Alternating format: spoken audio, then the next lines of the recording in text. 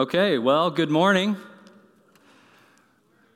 It's great to be with you, those that are here, and for those of you joining us on Zoom. Welcome to the 7th class in this 10-week class on apologetics. So we are rounding the corner, headed toward the end. So this is the second installment on our topic of the reliability of Scripture. And then the next 2 weeks, Kevin is going to be telling us everything we ever wanted to know about the resurrection and why we can trust in the reliability of that event.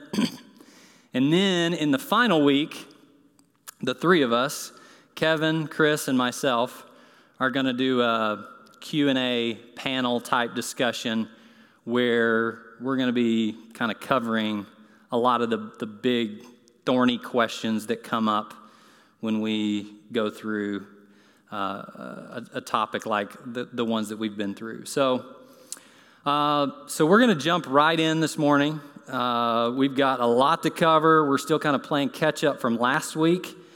So you'll remember, if you were here last week, that we are making a case for the reliability of Scripture. Okay, and we are doing that by using this book, Greg Gilbert's book, Why Trust the Bible. And again, it's a small white book, but it is a great, brief, practical overview of this topic. And there are other resources, and he lists a lot of them in the back that are way more in-depth and kind of take a deeper dive into some of the, scholarly issues related to this topic. But for our purposes, we're looking for an overview. And in fact, what we're doing last week and this week is really an overview of an overview, okay? So we're just trying to look at this whole thing from 30,000 feet, okay? But if you're interested to study more about this or to look into it more in depth, there are resources available to you, which you can find in the back of Why Trust the Bible, or you could email me or any of us, and we'll be happy to point you to some other resources. Okay, so Gilbert's approach that we are using is this. We're starting by looking at the Bible not first as the Word of God, which we all, if you're a member of this church, you believe that the Bible is the Word of God. But for our purposes, in order to build this case that we're building, we're going to start with the Bible just as a collection of historical documents, and specifically the New Testament, okay? So we're going to look at the historical reliability of the New Testament. And if we can determine its historical reliability, then we can actually come to a confident conclusion that the Bible actually is the Word of God. And the logic flows like this. So if the New Testament is historically accurate, then the resurrection must have happened, right? Because the New Testament claims over and over that Jesus actually physically, bodily rose again on the third day after having died. And if Jesus actually rose from the dead on the third day, well, then he really must be the Christ and the Son of God. Okay, and if he's the Christ and the Son of God, then everything that he said is true, including that the Bible, both the Old and the New Testament, is the authoritative Word of God. So that's the case that we're building here.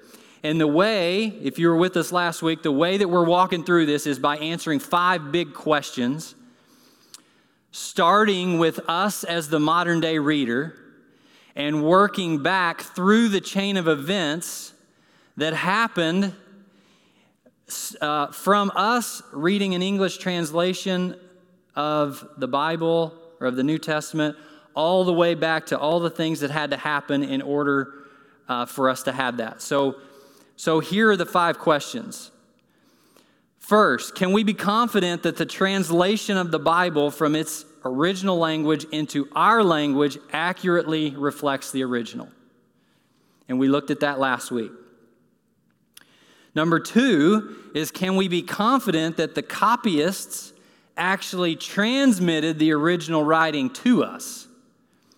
Or did they, deliberately or not, add, subtract, or change things in such a way that we can't really know what the original authors actually said?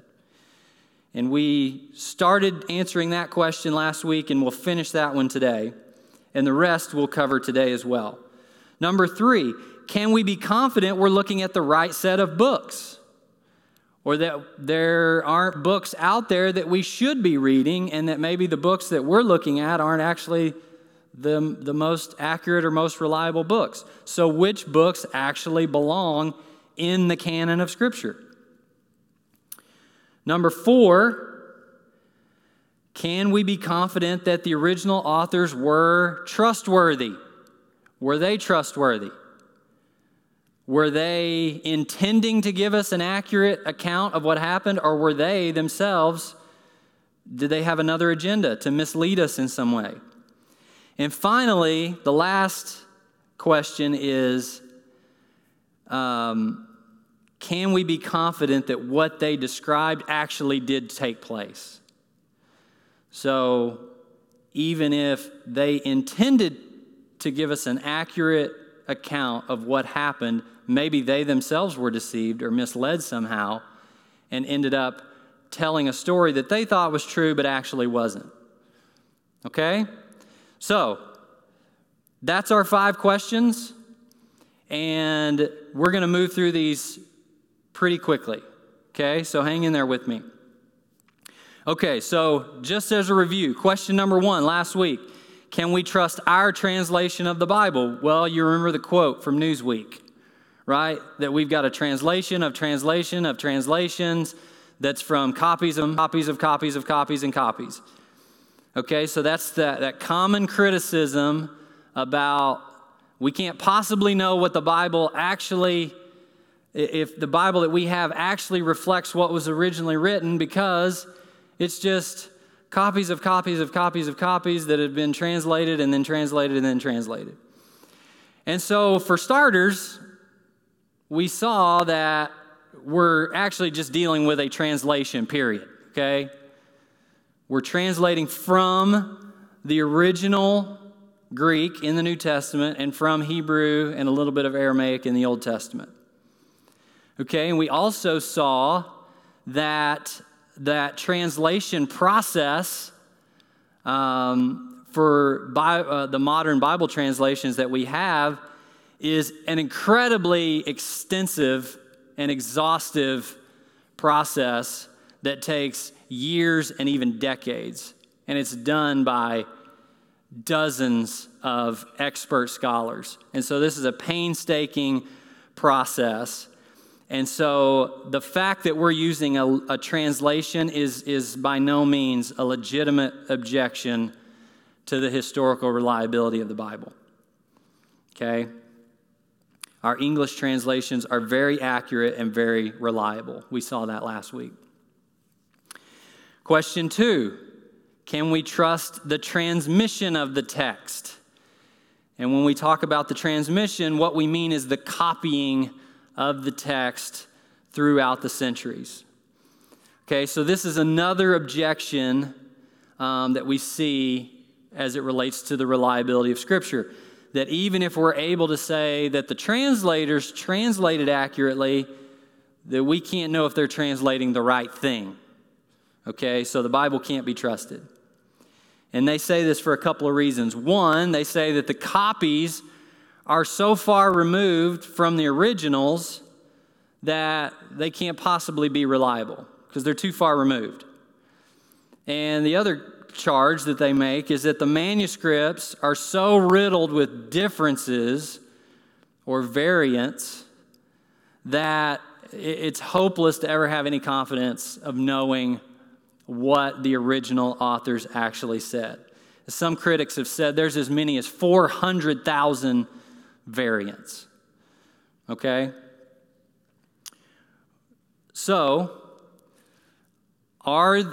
starting with the first objection, are the copies too far removed? Are they too far removed from the originals for us to have any confidence in them? Well, we saw that they're when you look at it, they're really not quite as far removed from the originals as they might seem. Okay, so the New Testament was written in the mid to late 1st century. Okay, so between, say, 50 and 100 AD.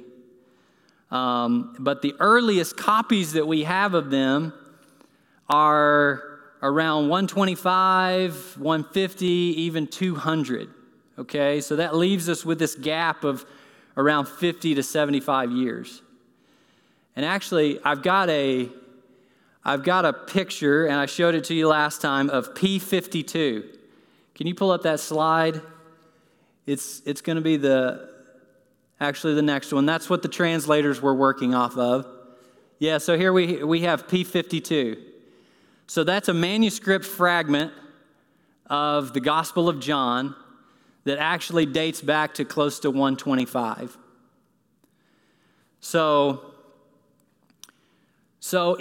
But even that, 50 to 75 years, that could sound like a long time until we consider a couple of things. One is that books in general were much more precious and much more valuable in the ancient world than they are for us today.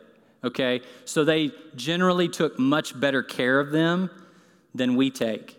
So scholars have seen that books were used for 100, 150 years, usually on average, before they were discarded and then replaced with a new one. So from that standpoint, a 50-year gap is really not that much. In fact, we talked about last week that it's possible that we could even have copies of the originals.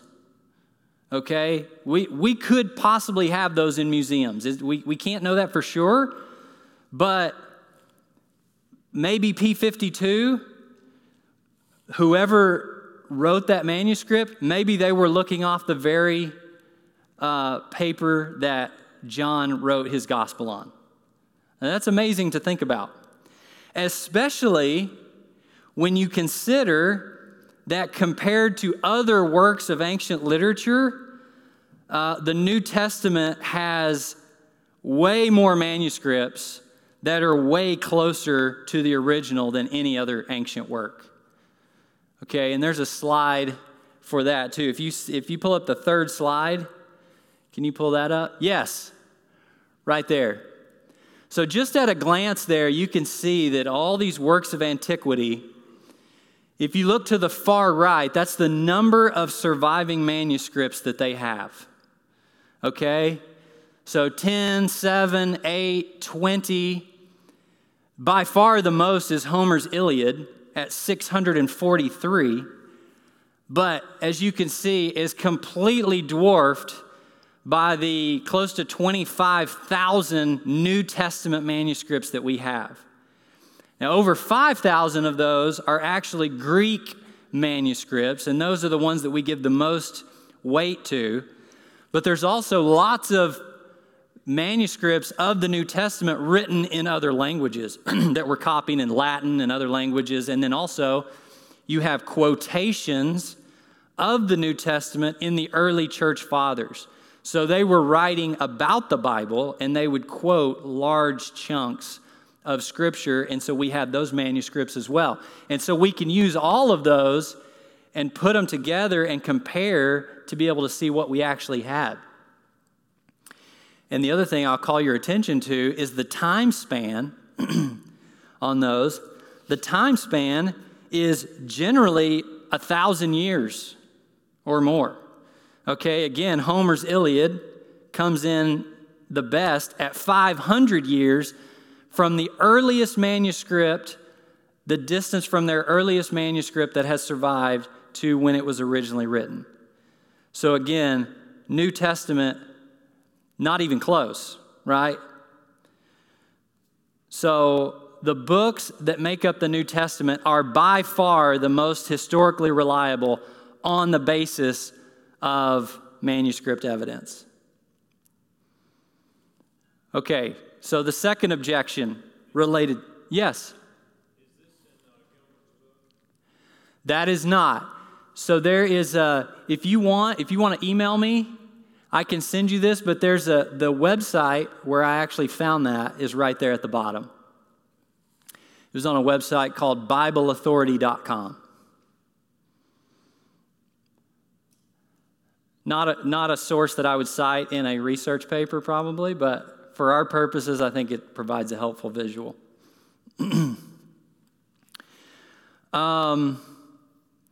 Okay, so with the transmission of the text, the other criticism is there's too many variations in the text. We can't possibly know what it is.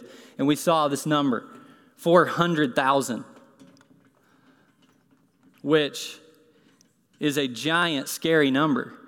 And on its face, you look at that and you think, wow, the Bible disagrees, the New Testament alone disagrees in 400,000 places? That sounds like a hot mess. We can't make any sense of that. But we saw that when you look at the way it's calculated, so it's calculated not just using our 5,000 Greek manuscripts, but all 25,000 or so of the other manuscripts that we talked about. So then you end up with only 16 variants or differences per manuscript on average. Well, that's a horse of a different color, right? To say 16, I mean, that's a very small number, especially when you consider the fact that a variation doesn't mean a completely different reading.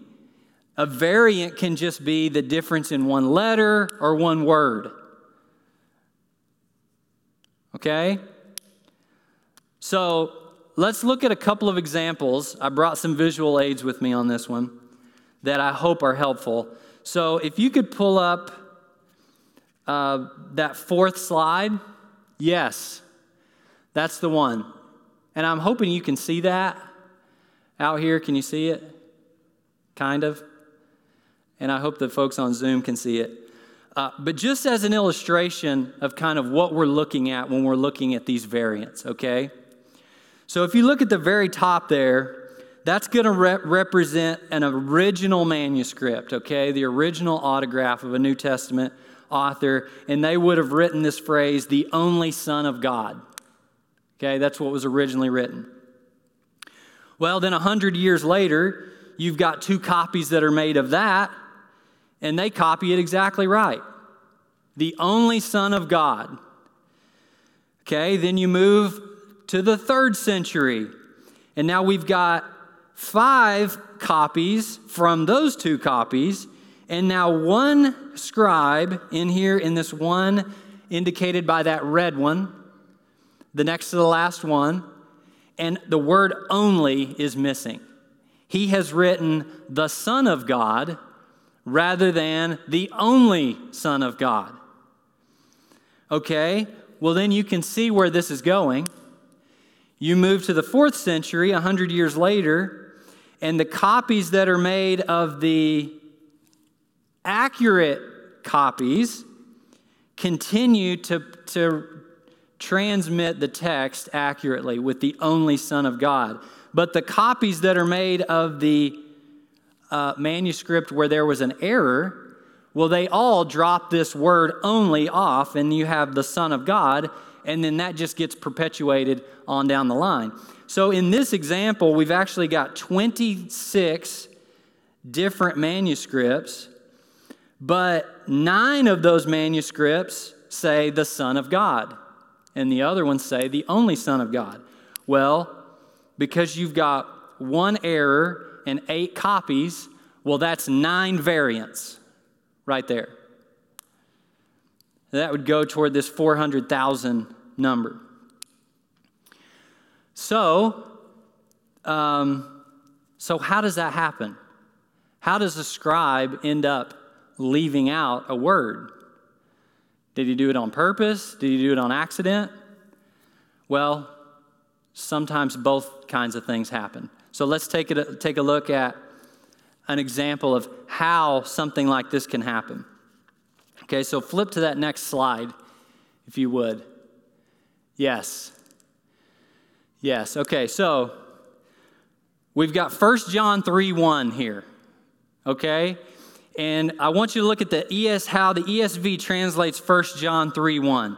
It says, "See what kind of love the Father has given to us, that we should be called children of God, and so we are.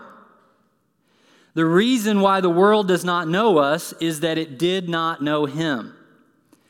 Now, if you look at the King James Version over there, they leave out this phrase, "and so we are." Okay, and the reason for that is actually not a translation issue, it's actually a textual issue, okay? The King James, we won't get into this, the King James uses a different Greek text from which to translate than the modern translations use, okay?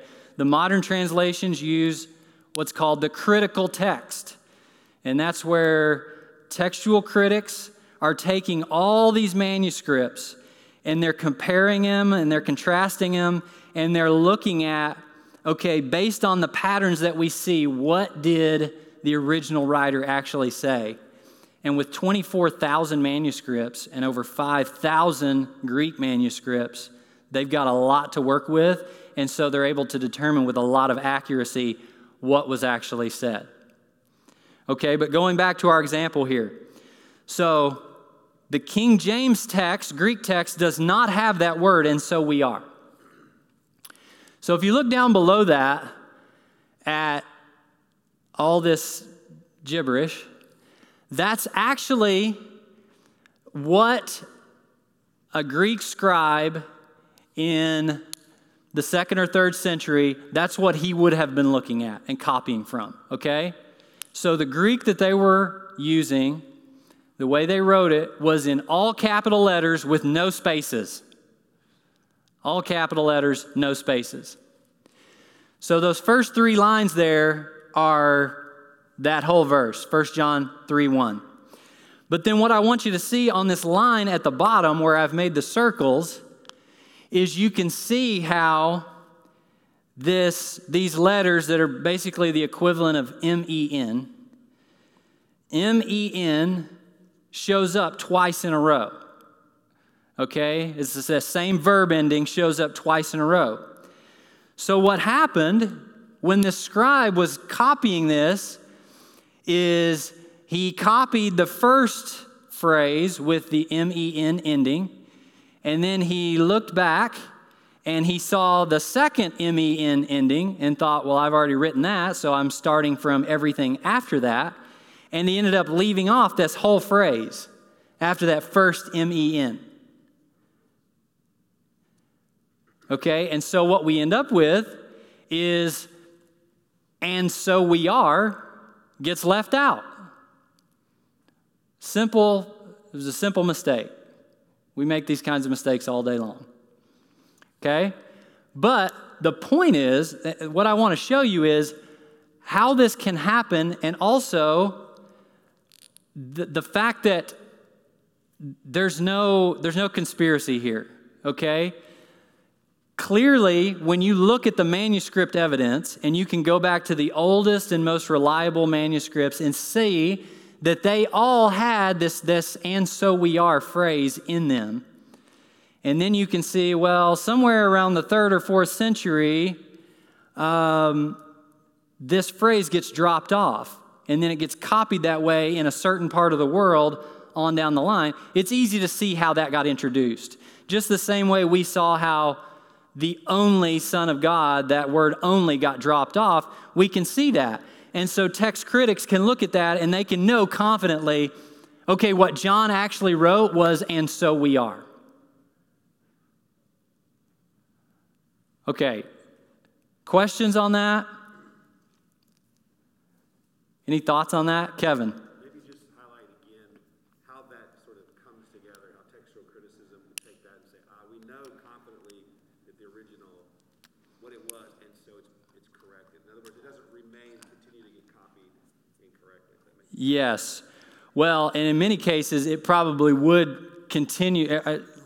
Let me stop because here's what I didn't do last time. I did not repeat the questions for the recording. Okay?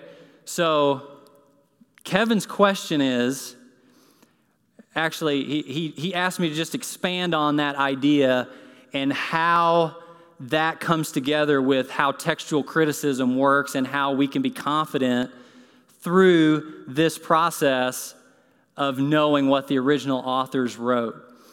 And the reason for that is because a couple of reasons. One, we have such a vast body of manuscript evidence to work off of, okay? So if we only had, like other ancient works, if we only had 8 manuscripts, well, then it would be a guessing game to say, well, these 2 said this, these 3 said something else, and then these 2 other guys said something completely different. And so who knows? But because we have so many and we can compare so many manuscripts, then patterns start to arise that we can see really clearly. So they look at manuscripts and not only when they were copied, but also what part of the world they were copied in, and they can see, okay, manuscripts from this part of the world tend to have this variant, okay? And we can see that kind of on down the line. And for the first 3 centuries, they didn't have that, but then this got introduced, and now we start to see this over there. So those patterns start to emerge, and they're able to say with a really high level of confidence what the original actually said. So a long way from diminishing our confidence in the accuracy of our Greek text, all these variants actually help give us even more confidence to know that it's accurate, because we know that it was not some conspiracy where people were being told what to say at gunpoint, and so everything had to match up with this certain narrative that we're trying to create. We see God preserved his word through people who were human and made errors and made mistakes, but when you put all those together and you overlay them on top of one another, then the patterns start to emerge, and we can see really, really clearly what the original author actually said. Okay, that's good. Any other questions? Any other questions on that?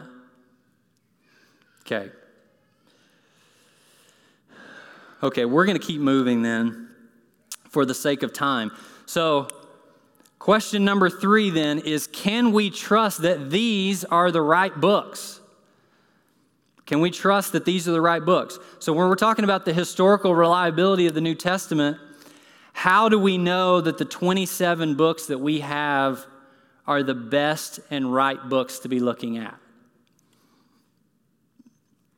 Are there other books that provide a different but equally valid perspective on Jesus and the church? Are some of those documents even more reliable than the ones in our Bible?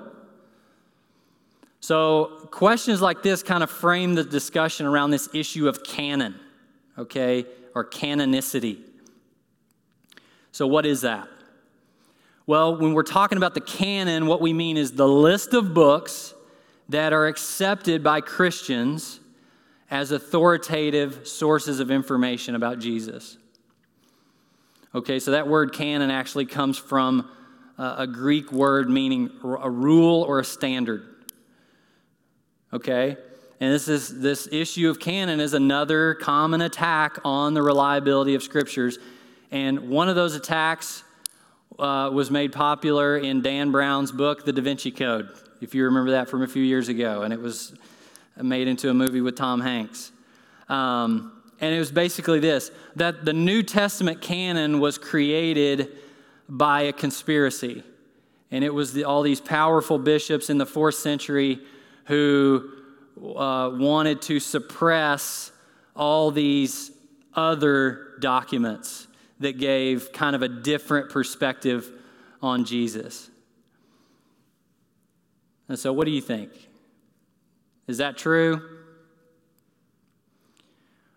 were the 27 books that make up our New Testament? Were they just arbitrarily chosen by a group who happened to have the most political influence at the time? And if other bishops would have been more influential, then could we actually have a different set of books that tell a different story about Jesus? Well, let's start by asking the question, how were the books of the New Testament chosen? Okay, when we ask that question, we got to say right off the bat that the books of the New Testament were not, in fact, chosen. Okay, but instead they were recognized and received by the church universally. Okay, so usually skeptics will claim that no canon existed until some council or bishop decided on it sometime in the 4th century.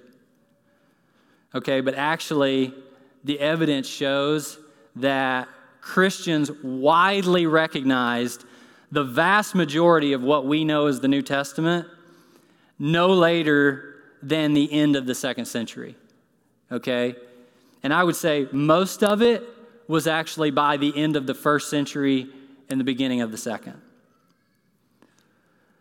There was a handful of New Testament books that were debated into the 4th century, but by and large, the church knew which books had the authority of Scripture by the end of the 2nd century. And again, this was based on recognition and reception, not deciding or choosing. Okay, so in the writings of the early church fathers, over and over, when we see them writing about the books that they considered to be Scripture and included in the canon, they always use language like "we received" or "these books were handed down." Okay? They didn't have a posture of "we decided this" or "we chose that." Okay? They recognized that they were humbly receiving what had been given to them, and they were recognizing that. So occasionally, some of those books were challenged, and they had to deal with that. But the bottom line is they weren't talking about choosing and deciding, but receiving what was handed down, okay? So what were their criteria for how the church received and recognized which books were to be considered Scripture? There were four criteria. And they were that they had to be written by an apostle. They had to have been old enough, like written in the 1st century. They had to be orthodox or be in doctrinal agreement with what Jesus taught. And they had to be accepted universally by the church. Okay, so let's walk through these quickly. Reason number one, they had to be written by an apostle, okay? Apostolicity is what they call this criteria. And it's a big word with a simple meaning, which means it was written either by an apostle of Jesus or by one of their very close associates. Okay, and this was by far the most important standard that the early church used to identify a book that belonged in the canon. And the reason why was simple, because not just anybody could write a book about Jesus and expect the church to recognize it as authoritative, right? I mean, that level of authority had to be reserved for those that Jesus himself had specifically appointed as apostles and for a few select companions of theirs.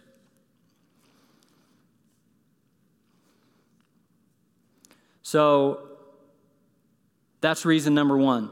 Reason number two, criterion number two, antiquity, or was it old enough? How long ago was it written? And this standard was closely related to this standard of being written by an apostle, right? Because by the end of the 1st century, all the apostles had died. And so if it was written by an apostle or a close associate of an apostle, it had date back to the 1st century. So what we see in church history is that by the end of the 2nd century, there were all these other gospels that were coming along trying to purport that they had new information about Jesus or a new perspective on Jesus and the church. And in fact, what they would do is they would slap the name of an apostle on it. They would call it the Gospel of Thomas or something like that. And the reason they did that is because they knew in order to be taken seriously, it had to be known as coming from an apostle. So these imposters wrote these other gospels, but they wrote them 100 years after the original gospels were written. And so the church as a whole rejected those things because for starters, it just wasn't old enough. So because it wasn't old enough, it couldn't have been written by an apostle. Okay, and then the third criterion was that it had to agree with the standard of truth reflected in the doctrinal tradition handed down by Jesus himself. Okay?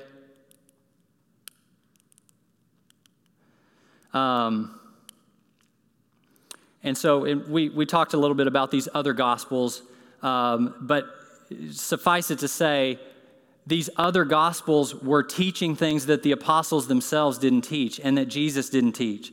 And so the church was able to know right away, these don't belong. These aren't authoritative. These are not acceptable as Holy Scripture.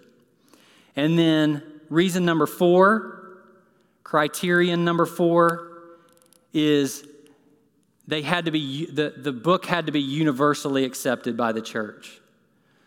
Okay, it had to be used and valued in every part of the world. Okay, it couldn't just be a book that was used in just a few select regions or a few select groups of churches, but it had to be universally used and accepted. And the only books that meet those standards are the 27 books that make up our New Testament. Any questions or comments on that?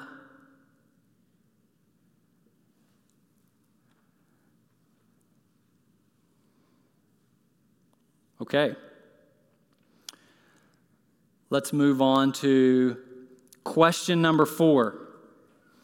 Can we be confident the biblical writers themselves were trustworthy?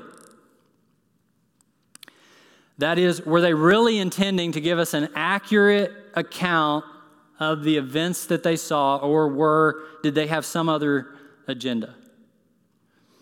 Well, let's explore what the different alternatives could be. First of all, did they have a non-historical or a fictional agenda? Could that have been what they were doing? You know, Gilbert talks about that in the late 1930s, that CBS radio did this broadcast of The War of the Worlds by H.G. Wells. And what happened is it sounded so realistic when they were doing this dramatization of the War of the Worlds that it caused panic in the streets. Like, people were going crazy. They were rioting, they were panicking because they literally thought aliens were attacking New York City. And CBS was like, hey, it's a story. Like, we do these things all the time. You know, we were not intending for anybody to think that this was real. This is intended to be fiction for entertainment. So, is that what the apostles were doing, the writers of the New Testament, when they wrote this? Were they just writing a story that they really never expected anyone to believe? Well, no. In fact, over and over again, they very plainly say exactly the opposite. Right? Listen to what Luke says in the opening of his gospel. Inasmuch as I have undertaken to compile a narrative of the things that have been accomplished among us, just as those who from the beginning were eyewitnesses and ministers of the word have delivered them to us. It seemed good to me, having followed all things closely for some time past, to write an orderly account for you, most excellent Theophilus, that you may have certainty concerning the things that you have been taught. Okay, so clearly Luke is not trying to just spin an interesting tale, right? I mean, he took very meticulous care to write an orderly and detailed account of everything that happened for Theophilus so that he would have certainty concerning the things that he had been taught. Okay? John, in his gospel, at the end said, "These things are written so that you may believe that Jesus is the Christ, the Son of God, and that by believing you may have life in his name." Okay, and so beyond even these obvious statements, and there's many more like that, the biblical authors also gave indications that they wanted us, they gave us other indications that they wanted us to believe what they were writing. And so we won't go through it right now, but if you look at Luke chapter 3, verses 1 and 2, and you see all the historical detail that Luke packs into those two verses. I mean, someone said that in just the space of 2 verses, he's got 21 references to historical people, places, circumstances. Each and every one of them were testable and verifiable. Okay, so they clearly were not intending to write fiction. Okay? What about deceitful intent? Was that their purpose? Were they actually trying to make people believe this false narrative that actually didn't happen? Well, let's look at why that explanation is problematic. First of all, pulling off a widespread hoax of this kind would have been almost impossible, I would think. I mean, all 27 books of the New Testament were written within just a few decades of Jesus' life, which means that as those books were beginning to circulate, literally hundreds and maybe even thousands of people were still alive who had seen Jesus and what he did with their own eyes.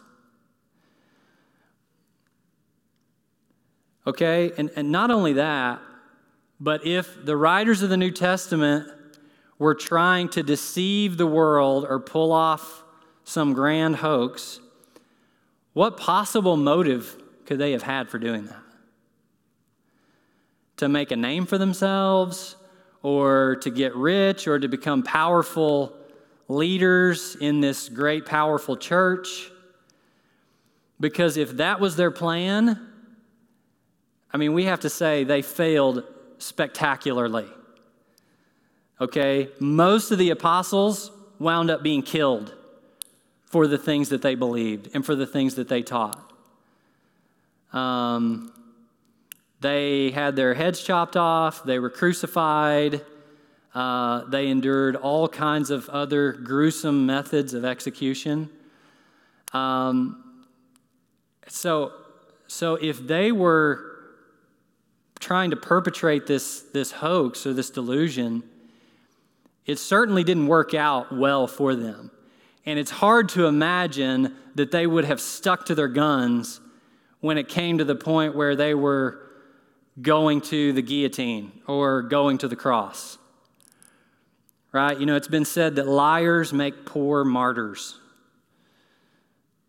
So nobody dies for fiction. Nobody dies for a hoax.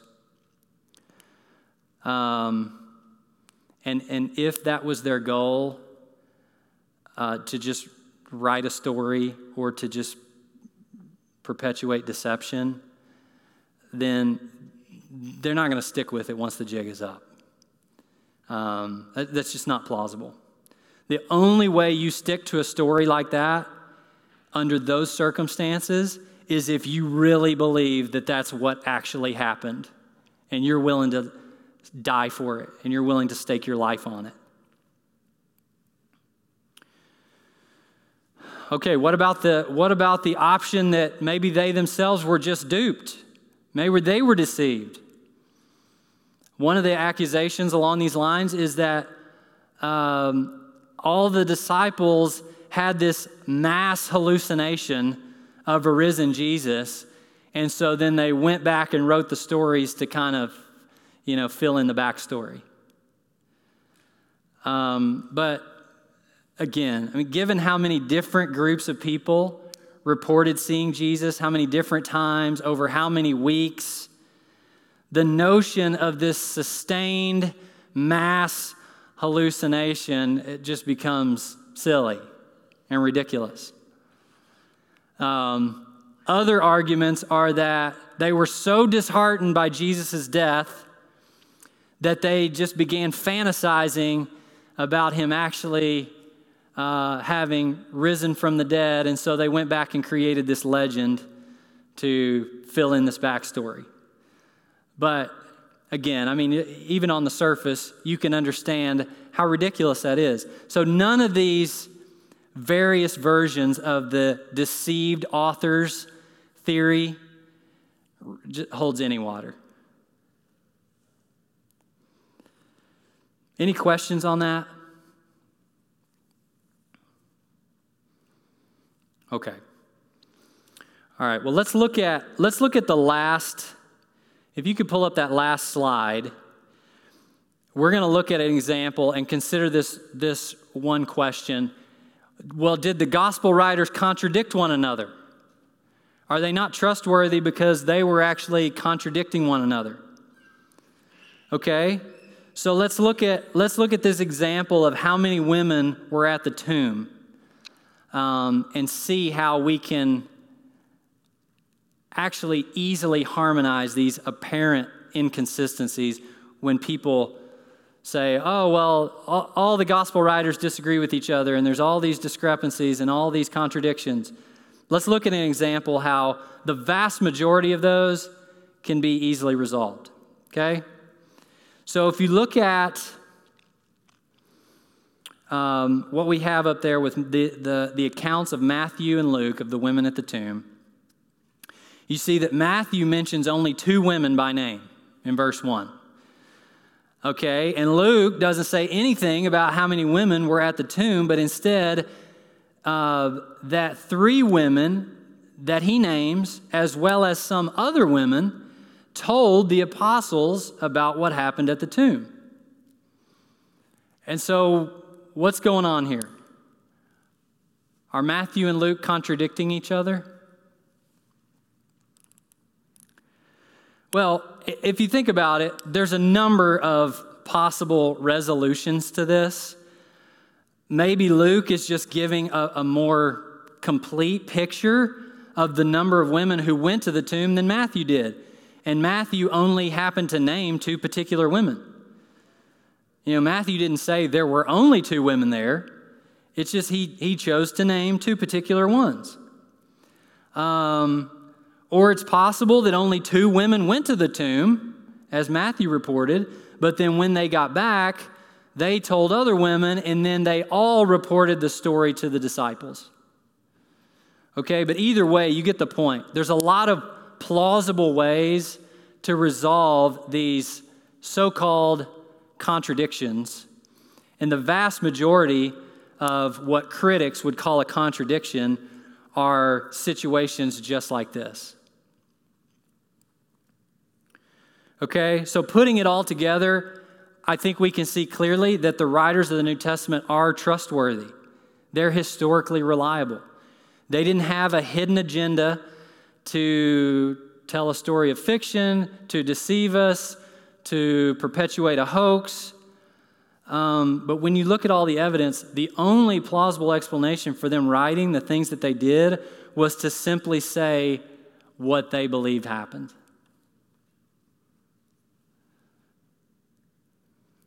Okay? And we've got to move quickly. So let's look very quickly at question number 5. Can we trust that what they wrote is true? Can we? Did these things actually happen? Okay? So the objections that are made here are usually based on the miraculous nature of the events in the life and the ministry of Jesus, especially the resurrection. Okay? So the first objection that you have is the scientific argument, where they essentially say that advances in science over the past 200 years have proven that miracles are impossible. Okay, and that people only believed in those miracles in the first place because they didn't understand how the world works, and so they were inclined to believe in supernatural things. And so today, science has filled in all of those gaps for us, and so we no longer need to be so naive and simple-minded as to believe in miracles, because now we have science. But does this really explain the miracles that happen? Can science account for any of the things that we're talking about that we see in the life of Jesus? This is what Gilbert says. He says, after all, even the most ancient people knew very well that 2 people are required to make a baby, that if you try to walk on water, then you will sink, that dead people don't rise again, and yet they said over and over, those things happened and we saw it happen. Okay, so the fact is science has not made any of those events any less amazing for us than they were for them. And it just simply isn't true to say that science has advanced to the point that we can now explain miracles naturalistically. And the other argument is the philosophical argument. Okay, and they basically say, science can't prove the impossibility of miracles, but we should still say that the probability of miracles is extremely small, and therefore we shouldn't believe it. And again, this just doesn't hold any water. I mean, if we were to choose what we believe based on the probabilities, then we would have to just eliminate everything that's unique or anything that is surprising or anything that happens for the first time. So, again, the disciples were pretty astonished themselves when they saw these things. It's not like they thought these things were probable, is why they believed in them. They were shocked by these things, and that's why they wrote them down.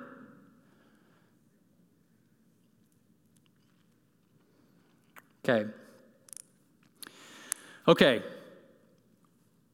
We're going to need to wrap this up here.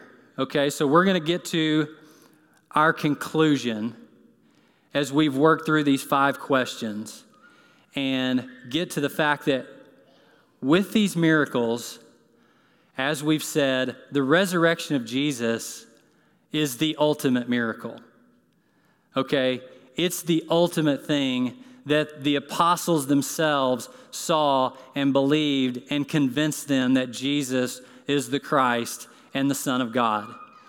And it set them on fire. And after having seen the resurrection, they were way different people than they were before the resurrection. Okay? They had the confidence of knowing everything this man said and did were true and authoritative, and we've got to give our lives to telling the world about this. And Kevin, as I said, over the next couple of weeks is going to be diving deeper into this issue of the resurrection over the next couple of weeks. But suffice it to say that all of Christianity stands or falls on the question of whether or not Jesus was historically resurrected from the dead. And if it didn't happen, then, as Paul said in 1 Corinthians 15, our faith is futile, and we of all people are most to be pitied. Because the point of everything that Jesus did, the miracles, the teaching, the claims, was to demonstrate the identity of him as the Christ. And if he's still dead, then he's not the Christ, and therefore the rest of it doesn't matter anyway. Okay, but as we've worked through these 5 questions on the reliability of Scripture, we've been able to establish this. We have good translations of the biblical manuscripts.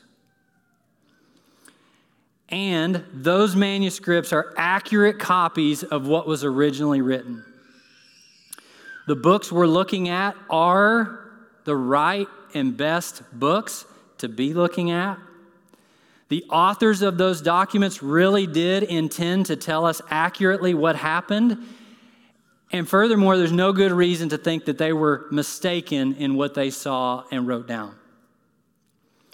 So from there, we can conclude that since the New Testament is historically reliable, then the resurrection must have happened. And therefore, Jesus must really be the Christ and the Son of God. And if he's the Christ and the Son of God, then everything that he said is true, including what he said about the Old and New Testament. And so because of Jesus' resurrection, we believe what Jesus said, and Jesus himself endorsed the entire Old Testament, and he authorized the New Testament. And so we believe that they are true and reliable.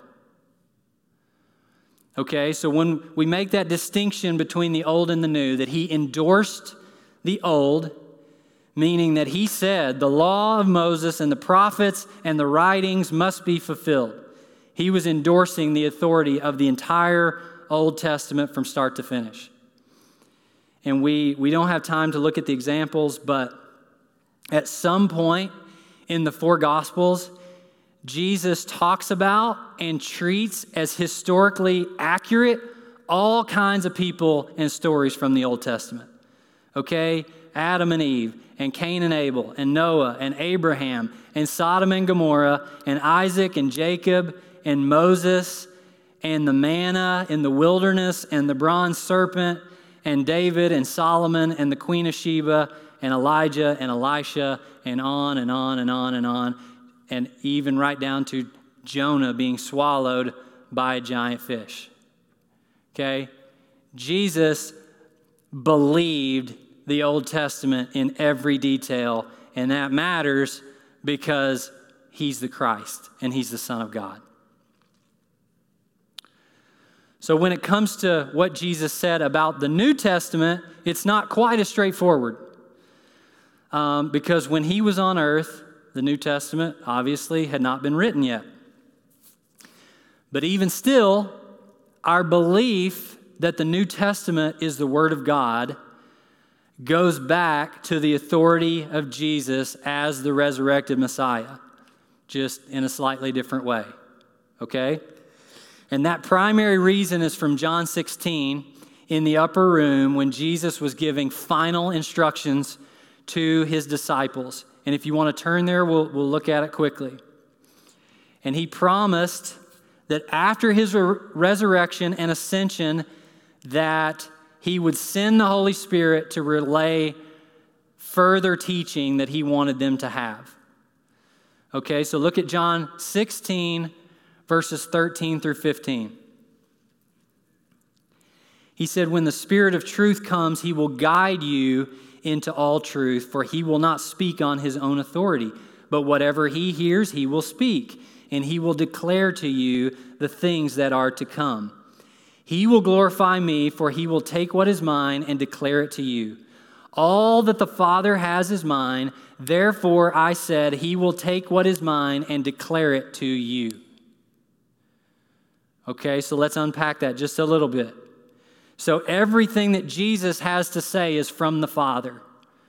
Okay, so Jesus has this prophetic authority of what he says, and it comes from God the Father. And he's going to give everything that he's received from the Father to the Holy Spirit. So you see the Trinity working in harmony here when it comes to empowering and inspiring the writing of the New Testament. So Jesus is going to give everything to the Spirit, and the Spirit will in turn declare that to the apostles.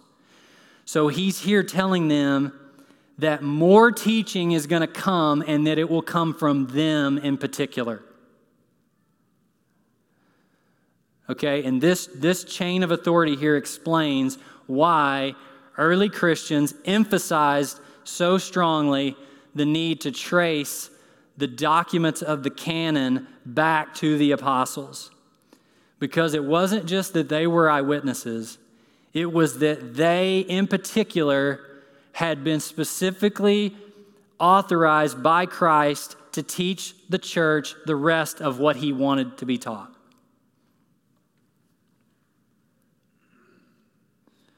Does that make sense? Okay, so why do we trust the Bible?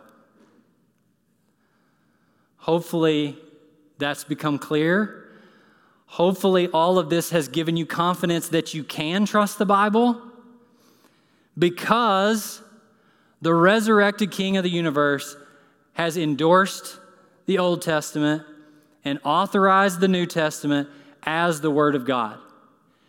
So that's why we believe it, and that's why we trust it.